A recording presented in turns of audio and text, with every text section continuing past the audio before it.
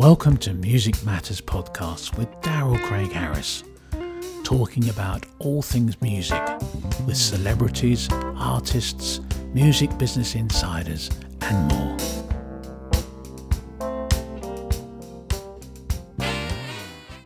Hi, everybody. We have our two friends from the band The Rumble. It's a newly Grammy-nominated band. They got nominated with their first debut album, which is amazing. That's an awesome feat. Not an easy thing to do. They came out of another band, which I'll let them explain, that was also Grammy-nominated, which is awesome. We have Chief Joseph Boudreau Jr. and Aurelian Barnes. How you doing, gentlemen? Hey. So you guys have quite a story. Aurelian, we were talking a little bit about that before we started. So tell me kind of how the band came about, recording on the first album, all that kind of stuff. Yes. Some of us kind of knew each other just from being on the music scene in New Orleans and mutual friends and that. But we were all a part of a band before called Chawa.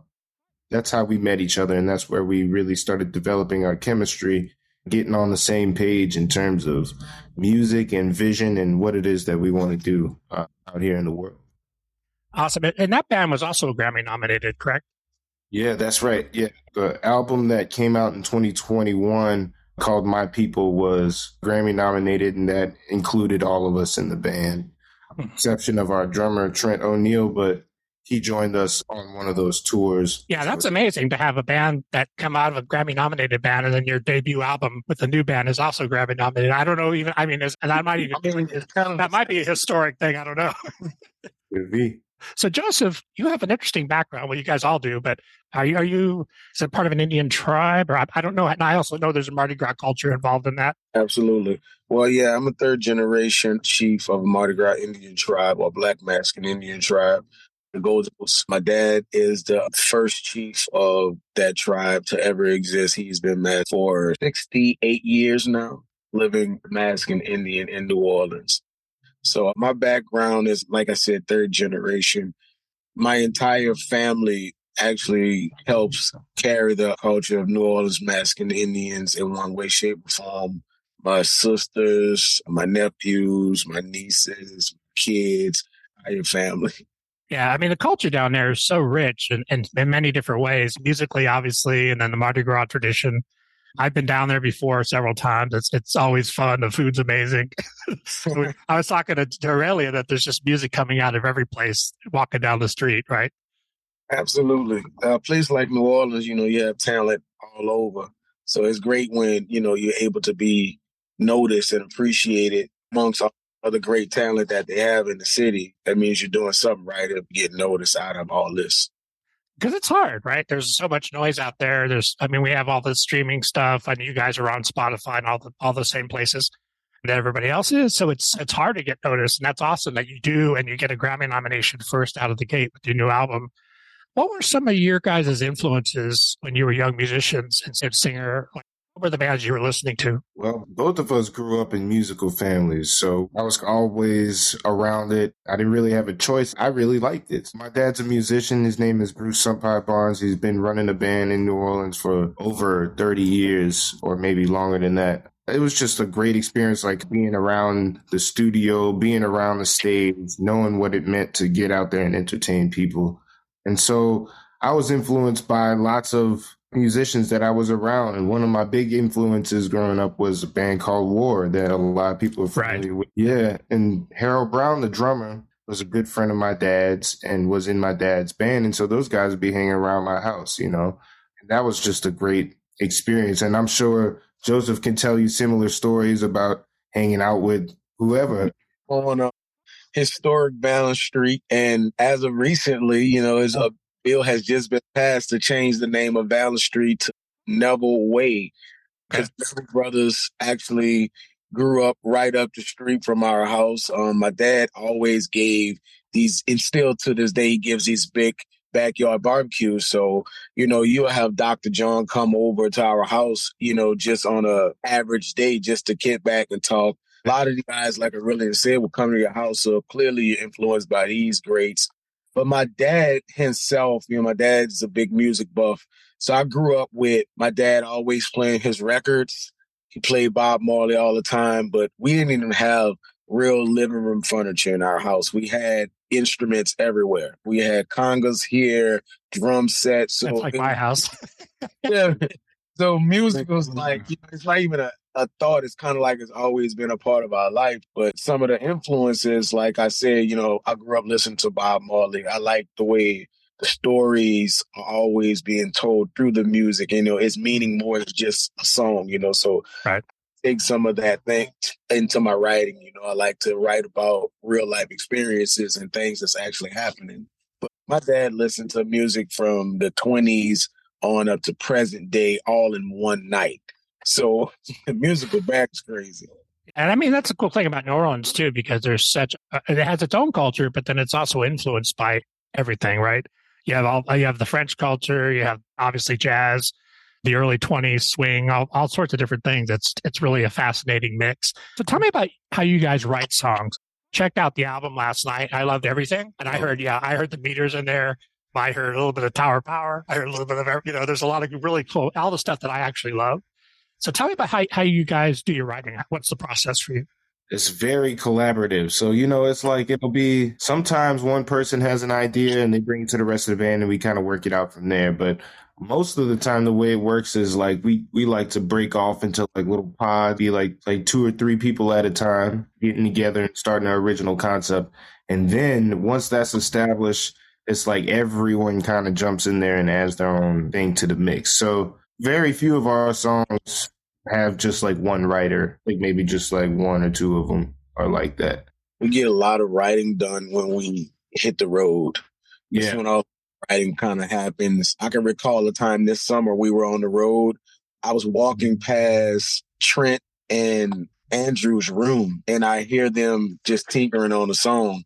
And I hear it, so I kind of interrupt in the room, like, what y'all doing?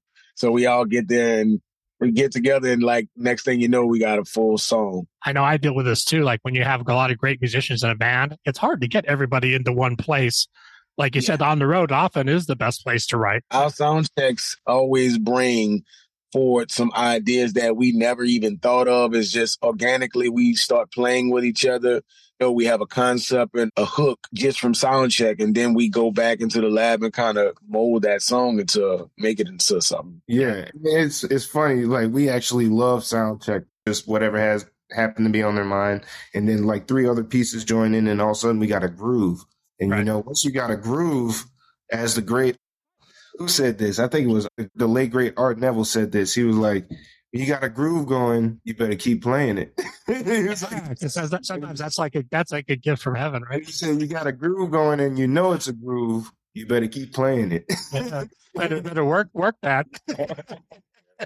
Yeah, absolutely. Art Neville, that's Papa Funk. He knows what he's talking about. Yeah, exactly. He knows exactly what he's talking about. That's awesome. And so what's you guys have the album out? It's I'm sure obviously it's doing well. What's the next step in the process for you? You guys are going to go back out on tour. What are the future plans? Yeah, we actually have plans on going back out on tour, but we also have plans on putting out a studio album that we are pretty much finishing up right now. So that's actually the next plan is to put that studio album out. Are you going to record that down in New Orleans? So it's recorded. Oh, it's already done. Oh, okay. Yeah, we recorded most of it at the legendary studio in the country in Bogalusa, Louisiana, where people such as Maze, Wonder, lots of great musicians and artists have recorded there. So it's a really special place. Magnolia's recorded there as well. Talk about that, Joseph. Wild Magnolia's actually recorded their album at studio in the country. And this was a 73, so... Yeah, 72 or 73, yeah. So somewhere like that, so we're approaching, a historical studio, so when we go back in there, we was like, you felt it, as soon as you walk in that studio, you feel all the history in it. If you're not familiar with the record he's talking about, it's the Honda Wanda record. It came out by the Wild Magnolias, and it's kind of the first examples of Mardi Gras Indian funk, which is... okay. Yeah. So where did that style originate from? And when you say Indian, is that Native American Indian? When we say Indian, because we actually... the phrase is pronounced Indian in New Orleans, but most people wouldn't really understand it, so it's Indian. But that phrase is basically coming from the masking culture. The masking culture was derived from Black men actually paying homage to Native Indians who actually helped our ancestors. During carnival time in New Orleans, you can be whatever you want to be. These men decided that they wanted to pay homage to the natives, and that birthed its own culture within itself, which is the masking culture. So every year, these men will come through their neighborhoods in order to give their neighborhoods carnival celebration, because the Black neighborhoods in New Orleans at this particular time weren't allowed to celebrate the carnival with the masses, with the floats and everything like that. So we've created our own carnival within the back streets of our neighborhoods for our own people. And that whole subculture has been going on for over 150 years now. And every year we come out and we celebrate. From that culture, two chiefs came together, my dad, Big Chief Mo Boudreaux, and the great Big Chief Bo Dollar Sr. They were two different tribes, and they came together to create the Wild Magnolias, what we know as the Wild Magnolias Band. In the 70s, they took the music that we create on the street of these carnival parades. It always derived from music. Everything comes from music. So they took that music and they intertwined that music with funk. They got with a band called Willie T and the Gators. They intertwined both of these musics together and it created something. It went all over the world touring, and it brought people who probably wasn't familiar with New Orleans culture into the fold and start to understand what's going on down here, because at one point it was real secretive, so they didn't know about it. So they are solely, in my eyes, responsible for introducing our culture to a global audience. That's so great to know that, and that's something I did not know. So that's really great that you explained it, and you explained it very eloquently. And I know your father is definitely a huge influence to many, reading on his background, and that's such a great history to have with your family. What's your guys' like for new artists? I mean, I know you probably get asked this a lot, but with your success and what you guys have experienced, what's your advice, Aurelian and Joseph, for new artists that want to get out there in the scene, that want to make something happen? What would be some of the really big points that you guys have learned? Man, I think first and foremost, you got to really have a product that you believe in that basically takes care of itself. If you don't want to be, it has to be feeling no matter what, we can be in any situation, we can get on this stage and we can make this show happen. You know what I'm saying? And we'll be able to deliver our message. Once that's taken care of, then you really don't have to worry about that aspect as much. What you need to worry about is making sure that you have your business together and that you're communicating well within amongst like your people. For us, with having 7 full-time members of the band who all have equal ownership of the band, it requires a whole lot of communication, a lot of talking, a lot of adjusting for people's schedules and things like that. So it's just like being on the ball in terms of handling your business and making sure all the T's are crossed and I's are dotted. To me, I would say it's just like make sure it's a business at the end of the day. Agree with everything Aurelian said. The only thing I would add to it is, outside of handling your business, you have to be willing and understanding that when you start off, you're going to have to make some sacrifices that we made to make just opportunities happen. Like, you have to always be looking for opportunities, but you also have to be ready when the opportunity arrives. So sacrifice and always just be prepared for when that opportunity arrives. Yeah, people always say, "Oh, you got lucky." It's like, it's not luck. Part of it is, but it's also being prepared. Right? I never would say that we were lucky. I would say that we were definitely blessed. It's so many people in our band, so that's like 7 ways that it could go wrong, right? But we somehow made it 7 ways working together. It's like a Swiss clock. You know, we have so many different parts, but they're all actually working together, and that's what actually makes it beautiful. So, in fact, I guess that we all actually have a good relationship with everybody in the band. It's not like we're just business partners, you know. We all actually have a genuine love for each other. It just works together. So we got lucky enough to be mixed with a group of people that we actually love to work with. Yeah, it takes a village too, right? It's too much for 1 or 2 guys to do. When you have 7 guys, everybody's got to be contributing. Certainly, yeah. Everybody in the band actually has like 2 or 3 jobs just in the band. Right. Yeah. It's awesome because you know what? That makes them invested, and that's the best place to be. Everybody has a thing with each other that we all got to do this together, make it happen. How can people find you, find your music, all that stuff? Music is on all streaming platforms, on whatever you got, Spotify, Apple Music. I don't know if it's on Tidal. It's definitely on YouTube. It's definitely out there. So look out for The Rumble featuring Chief Joseph Boudreaux. And once again, our debut album is called Live at the Maple Leaf. Other than that, our website is therumbleband.com. So visit our website for more info, upcoming shows, things of that nature. And then Instagram, therumble.official is our Instagram handle. And then look out for us on Facebook and TikTok and wherever else you might, I don't know. There's so many. We try to get all the way out there.